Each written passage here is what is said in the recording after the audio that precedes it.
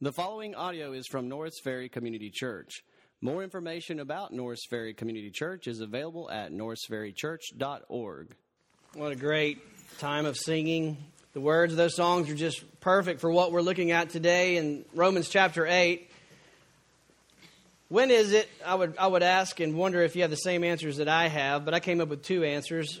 What two times in life really cause you to question the unconditional love of God?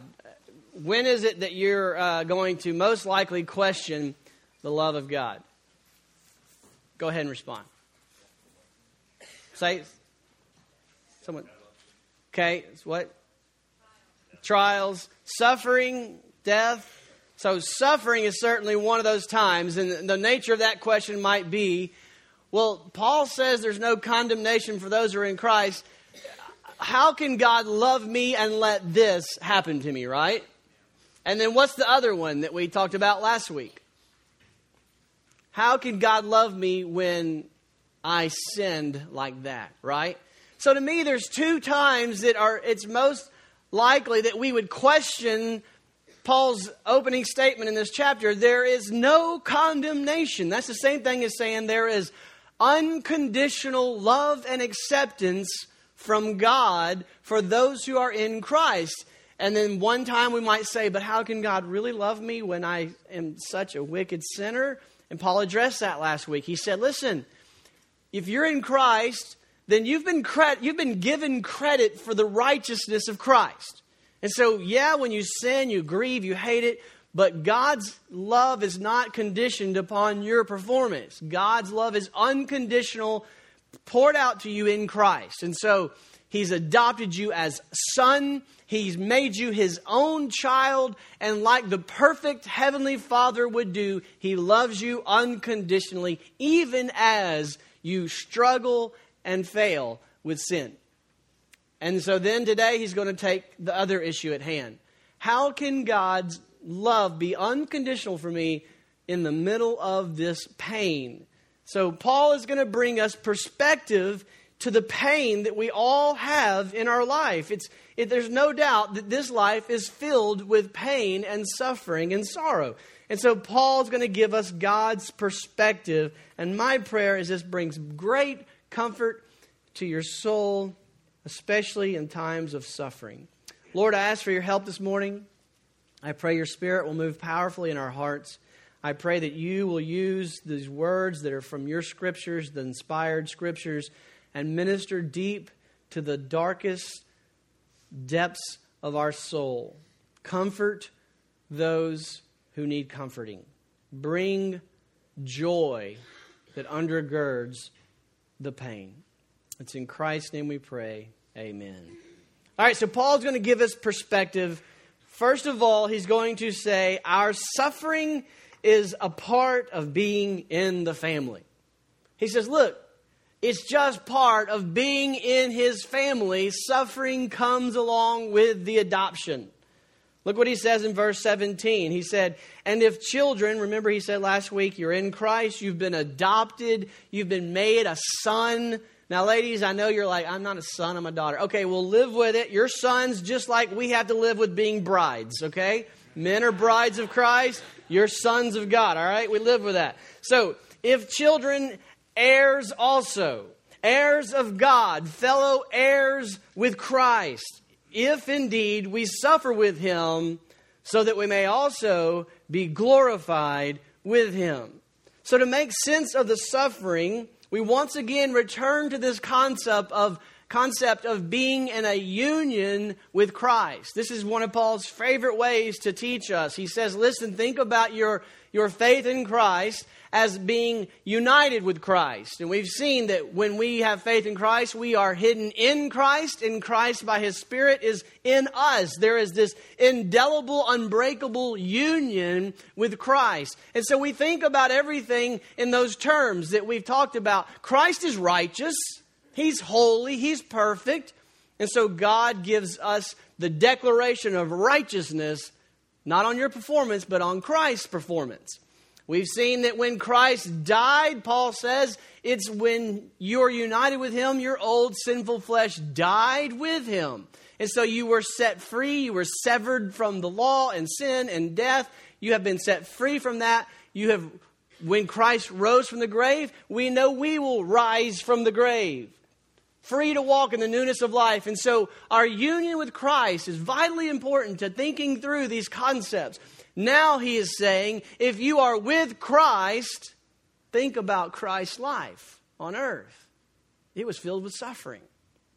You inherit the sufferings of Christ. In fact, if you think you're going to inherit the glory that we're going to talk about today, if you know all that we've said is yours in Christ, then when you see suffering with Christ, it should not cause you to doubt that.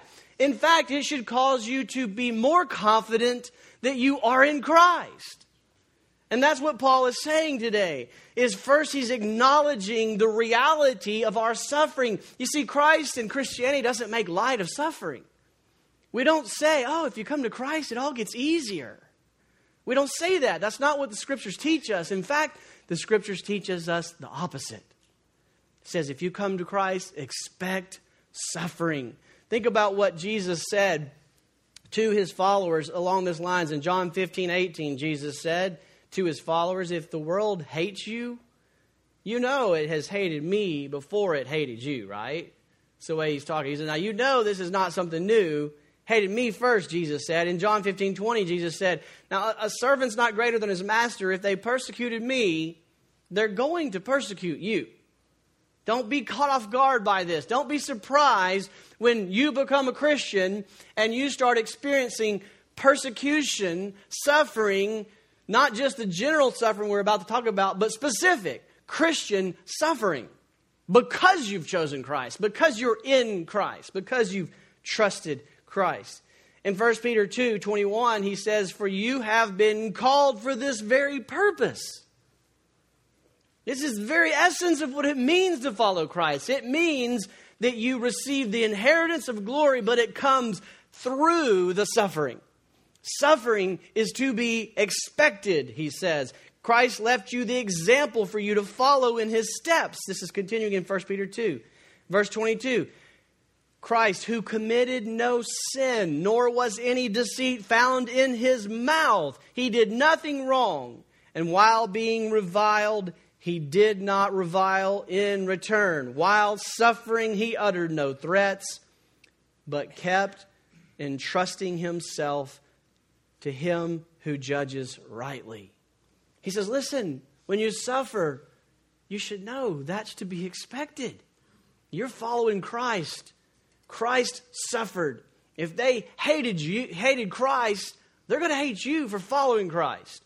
And what should you do? You should continue entrusting yourself to the Father who judges righteously. So if you're going to be in God's family, if you're going to be a son of God by faith in the Son of God, then you just need to know you're going to suffer for the family's namesake. It's kind of like being the son of a well-known politician or something. You didn't do anything to choose that dad, right? I mean, he's just got a well-known name, and half the people hate him, half the people love him. And as soon as they find out your name, you're in one of those categories. And you can't help it.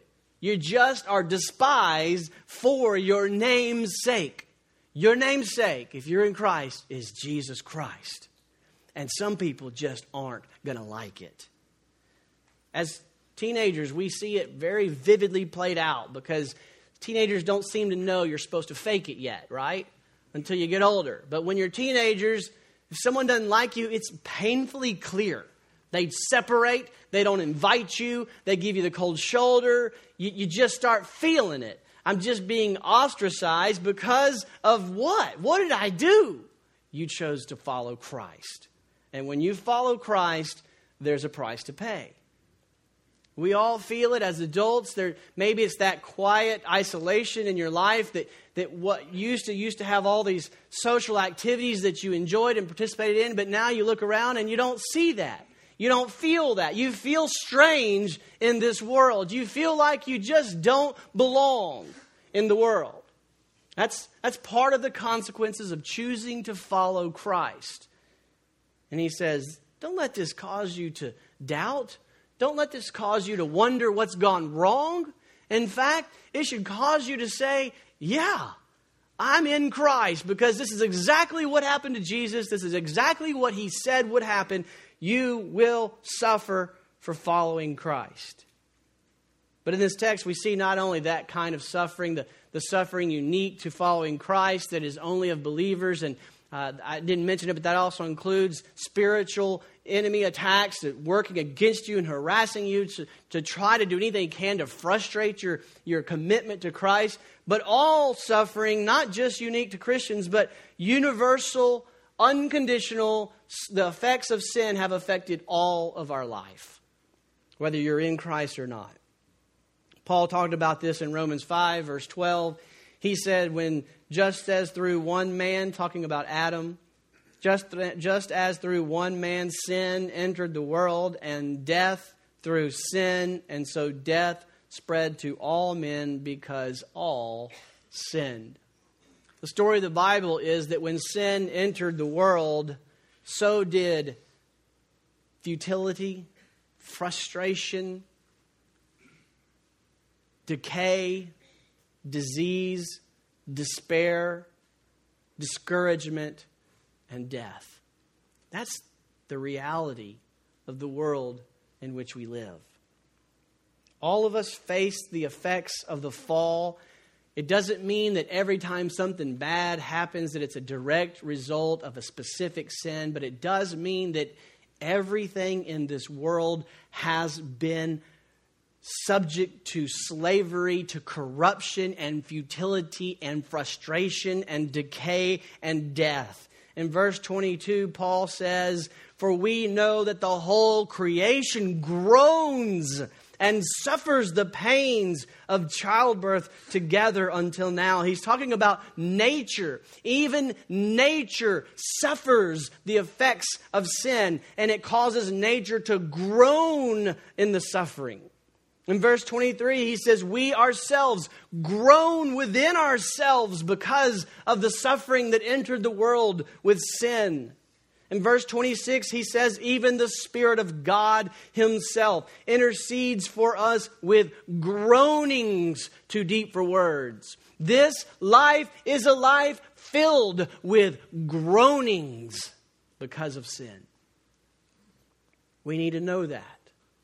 Paul doesn't minimize suffering for the believer. He says it is a very real part of this life.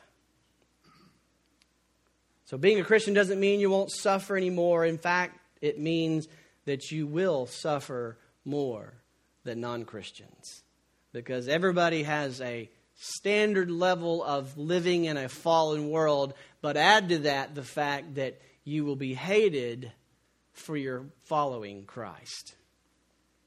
So yes, suffering is part of being in the family, but I've got good news. Paul says there's also an awesome inheritance that comes with being in the family. And that's really the picture he presents here is when you trust Christ by faith, you are brought into the family of God. When you trust in the Son of God, you're made a son of God. And so you are brothers with Christ, heirs of the kingdom. And he says in this verse 18, "For I consider that the sufferings of this present time, which are very real, very painful," he says, "but they are not even worthy to be compared with the glory that is to be revealed to us." He says, when you became a part of this family, just know you're going to suffer for this family. But just know this, there is an inheritance that your Father has bestowed upon you that is amazing. And it's so weighty, this glorious inheritance is so weighty that the scales are just set down with the weightiness that the suffering set on the scale, as real and painful as it is. When it sets on the scale, it doesn't even move it. It doesn't even deserve to be compared. It's that wonderful. And when I study this inheritance of the glory of God, it's frustrating because I cannot express it to the fullness. I encourage you, take Revelation 21, take Genesis 1 and 2, take these verses and Meditate on them this week. Think deeply on what is the glory of God? What is this glorious inheritance? Because Paul says this is what enables you to persevere and endure the very painful realities of this life. What is this inheritance? He says it's the glory to be revealed in us. And he says it's so wonderful that the sufferings of this present time are not worthy to even be compared to it. In verse 17, he described it as being glorified in Christ. In verse 18, he describes it as the inheritance as his glory being revealed to us and therefore in us. In verse 19, he describes the inheritance as the revealing of the sons of God. In verse 23, he describes it as our adoption as sons, the redemption of our body. And so what we see is in Paul's teachings, this glorious inheritance is literally the inheriting of the glory of God. The whole earth, all of history, God has been orchestrating and moving the events of history towards this one amazing, glorious day. And that day is the ripping back of the curtains and the presentation and the revelation of you and me in Christ.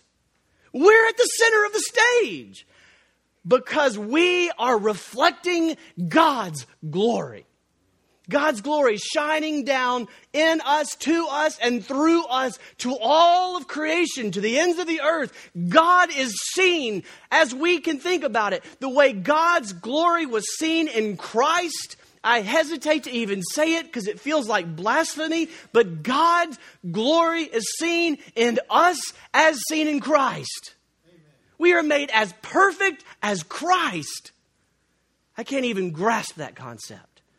But that's the final show. That's what it's all been leading to, is the great unveiling of the sons of God, so that God's glory is seen and magnified and on display as we image forth His glory.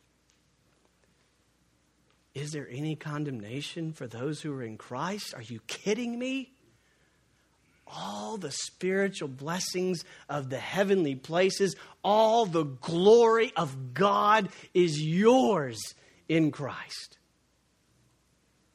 All of life, all of history, everything has been moving toward that day when we will display His wisdom, when we will display His majesty, when we will display His creativity, when we will display His beauty, when we will display His intelligence, when we will display His glory, His holiness, His righteousness, His fantastic nature will be displayed through us.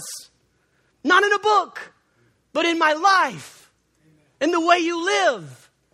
You will see the incomprehensible glory of God in the people of God. That's amazing. It is so amazing that Paul says even creation itself anxiously longs for that day. Because on that day, all of nature will be perfected at the same time. He says it like this. He says that when we are set free from the bondage of sin, it's the same time that nature will be set free. And I see that in creation, God's design was that we would have dominion over nature. And so when we finally get it right, nature is set free so that we can reign and rule over all of nature the way God designed it. He says in verse 19, for the anxious longing of the creation waits eagerly for the revelation of the sons of God. For the creation was subjected to futility, not willingly, but because of Him who subjected it in hope. And that hope is a confident assurance that the creation itself also will be set free from its slavery to corruption into the freedom of the glory of the children of God. For we know that the whole creation groans and suffers the pains of childbirth together until now. So Paul mentions in verse 20 that when human sin entered the world, nature was subjected to futility along with humanity. I like the way Tim Keller explains this. He says, nature, it is caught up in a continuous cycle of death and decomposition. It's wonderful to see how nature's life-giving quality continually seeks to reestablish itself, bringing new life out of death. For example, flowers grow from the fertilizer of dead organisms. But the whole universe is deteriorating and running down, losing more energy than it can generate. Everything in nature wears down and dies. Nature is currently a killer. Nothing beautiful and glorious and wonderful in this life lasts. But on that glorious day, when we are revealed as the sons of God, creation will be finally set free from its slavery to corruption. We will finally be free to express God's glory in us as stewards of God's perfected creation. In Revelation 21, we see more description of that day. On that day, he says there will be a new heaven and a new earth, for the first heaven and the first earth pass away. And in that day, a new heaven and a new earth, God dwells with us fully. And we will be adorned with righteousness like the finest of linen garments. We will receive our inheritance as His sons. And our dwelling place will be with God. And it will be filled with the beauty and glory of God, which radiates like a precious jewel. God will fully dwell in the person of Jesus, and His glory will shine so bright there will be no need for the light of the sun in the day or the light of the moon at night. We will be His children, and we will find perfect, complete contentment in Christ. We will have every spiritual need met. We will be completely physically content. We will be emotionally whole and content. We will be mentally whole and content. Every need, every groaning, every longing fulfilled, content in God Himself on that day.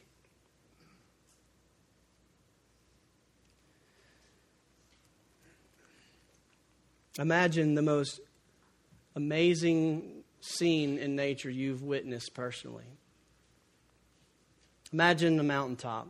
Oh, glorious. Covered in snow. The sun shining and the snow glistening like diamonds. And then think for a second what Paul is saying about that glorious scene. He says that is horribly frustrated by sin. You haven't seen nothing yet, he's saying. Think of your most proudest moment. It's okay to be proud of some accomplishments to the glory of God.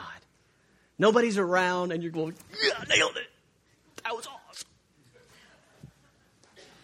But you're feeling good. You accomplished something fantastic. If you're an artist, you put the brush down and you go, yes. You're a businessman and you finish a deal and you say, nailed it. You organize something and it's efficient and you just get excited. The spreadsheet works. And you're like, yes, did it. Greatest accomplishment. Passed the exam, got the certificate, got your diploma, finished med school, whatever it is.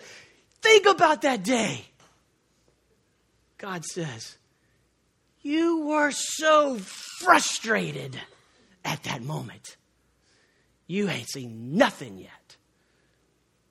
For eternity, it's glorious. Set free from the frustrations of futility that this life is filled with. Even your best day has been frustrated by the effects of sin. He said, but it won't always be that way.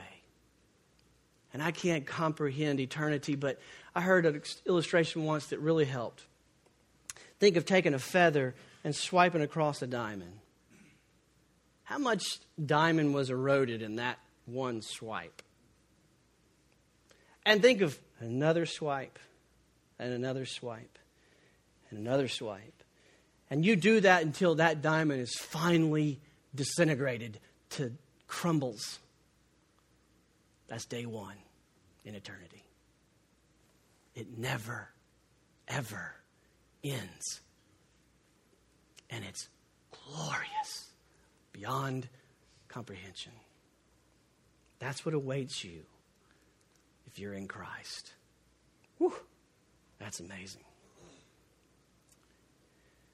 In Genesis 1:28 and 2:15, we see our purpose in God's creating us is to display His glory, to image forth His glory. And it's somehow connected to our exercising our dominion over all of creation, subduing the earth. The ESV Study Bible notes say that the idea is that we are to make the earth's resources beneficial for ourselves, which implies we would investigate and develop earth's resources to make them useful for humans, including scientific developments, technological developments. And so the perfected earth is our inheritance, and in our perfected bodies, we will be perfectly able to do all the scientific exploration, all the technological developments you can even imagine. We'll be infinitely wise, infinitely productive, infinitely caring, infinitely responsible, infinitely beautiful, infinitely creative in ways that the best of humanity's versions just gives us a foretaste of it.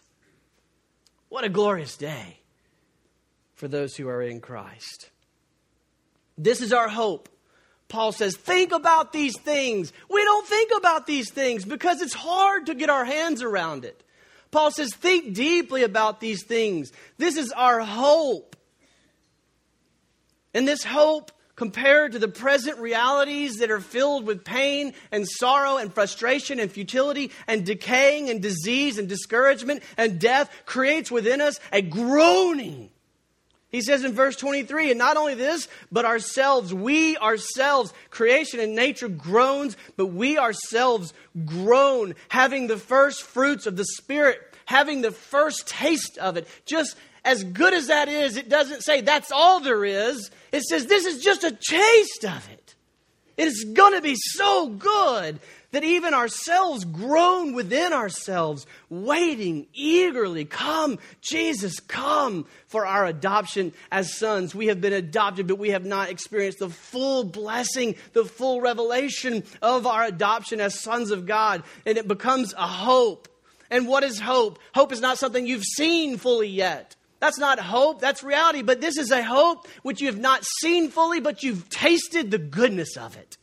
And that becomes the anchor of your soul that gets you through the pain of this life. The Christian life is a life of groaning for what I've gotten the sweet taste of. Our suffering is part of being in the family of God. But the inheritance of the family. Man, it's so amazing. He doesn't belittle our suffering, but he's saying as that worst pain that you've ever felt in the depths of your soul, as bad as that is, he says, that's pales in comparison of how wonderful this is. And he calls it the pain of childbirth. Anyone who's had a child knows what that means. It's not the same pain. It's not a steady pain that you learn to deal with. It's a growing pain that pulsates with increased intensity. It makes you want to claw your eyeballs and your husband's eyeballs out. And why would anyone endure such pain? Because the life that comes through the pain. That's what he's saying. He's saying, believers, taste how sweet that glorious inheritance is. And that's what enables them to endure the very real pain that we face in this life. The inheritance makes it all worth it. But what if I fall short? Well, if everything hinges on that future inheritance, what if I don't make it? Paul says, I got that. Verse 26 to 30, he says, the Father guarantees our inheritance. The Father guarantees our inheritance. Your inheritance is not based on you and your abilities and your performance. The Father has guaranteed it. Two ways he explains this. First of all, the Spirit. First reason you can know if you're in Christ that you will make it to that day. You will persevere to the end. You will get the full redemption and the glorious inheritance. You will inherit His glory is in verse 26. In the same way, the Spirit also helps our weaknesses. For we do not know how to pray as we should, but the Spirit Himself intercedes for us with groanings. The Spirit of God groans with us with two deep words that are too deep for words.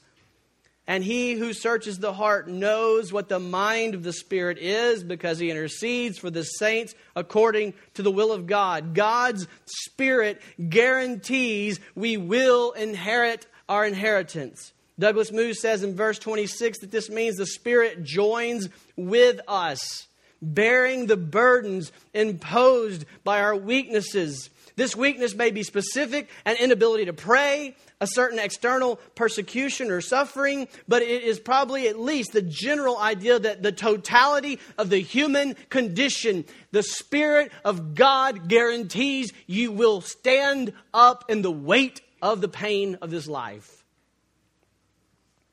And the Spirit expresses to God those intercessory petitions that perfectly match the will of God. God in you prays to God for you so that you endure to the end. God loves you that much. The second reason we know we will absolutely make it to our inheritance is God Himself guarantees it. He accomplishes it. God Himself sovereignly predestines, predetermines, guarantees every believer absolutely will endure until their inheritance of His glory. Verse 28, Paul says, and we know that God, who? God causes how many things? Some things? No. Good things? No. All things. God causes all things to work together for good. For who? For everyone? Does everyone say, oh good, God's doing everything I need for me? He says, no. He describes them three ways. God causes all things to work together for good for those who love God. This is from man's perspective. Those who love God can know God uses every bit of pain for my good. From God's perspective, He says that those same people are described as those who are called according to His purpose. Those who feel called to Christ, trust in Christ. God called you to Christ. God wooed you to Christ. That was God doing that in your life. God has reached out and grabbed you and called you to faith in Christ. He also describes them as those whom He foreknew before the foundations of the earth, before you were even a twinkling in your mother's eye, before you were born. God knew you. He predestined that He would call you to Christ and you would come loving Christ. He adopted you as a son. This is the sovereign God of the universe who says, I control the casting of the dice. I know every bird that hits the ground. I know every number of hair on your head. I know every name. And before you were born, I promised, I guaranteed, I predestined that you would make it to the end. The glorious inheritance is never to be in doubt for those who are in Christ. Now there's three of you who want to debate the basis of that foreknowledge. If you ruin this with that debate, I will be very upset. Paul's point is clear. Those whom he foreknew, he guarantees you will make it to his glorious inheritance. And that better be what we're talking about this week in community group.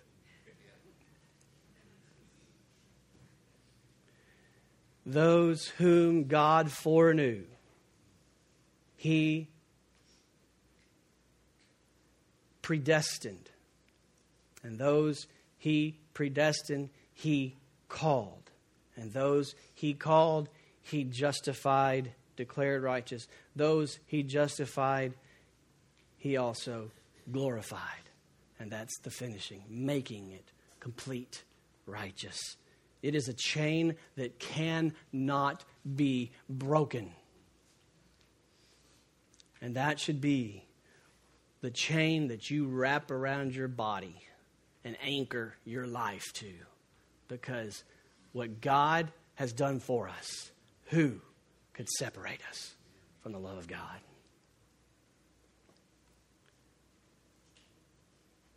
I pray that today that you have got a little better taste of the glory of God that awaits you in Christ, and that it touches you somewhere deep where there's pain that nothing else can bring healing but Christ.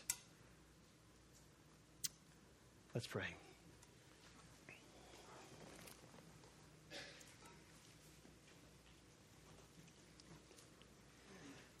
Father God, I pray that anyone who's not in Christ that's here has seen how glorious it is to be in Christ. And that they will understand how clear the call is. Embrace Christ. That's it. And for those who are in Christ, God promises, I'll get you to the finish line. Lord, I pray that finish line, that day of glory, that day when you come back, I pray that'll be so alive in our hearts. I pray that the groaning in our heart is not a grumbling of complaining, but a groaning, which is a longing for that glorious day where we want to just say, yes, come, Lord Jesus, come. Oh, getting a glimpse of how glorious that day is where we will be set free to reveal the glory of God in the way we think and act and feel and reign and rule and create and invent. Lord, I pray that we will have such a taste of that glory this morning as we sing, that it draws us to deeper faith in you, and that it salves the wounds of our soul from the pain of this life. That we'll realize, the glory is so worth it, that we endure the present sufferings. For the sufferings are not worthy to be compared to the glory of that day. It's in Christ's name we pray. Amen. Thank you for listening to audio from Norris Ferry Community Church, located in Shreveport, Louisiana. Feel free to make copies of this message to give to others, but please do not charge for these copies or alter the content in any way without permission. For more information about Norris Ferry Community Church, please visit us online at norrisferrychurch.org.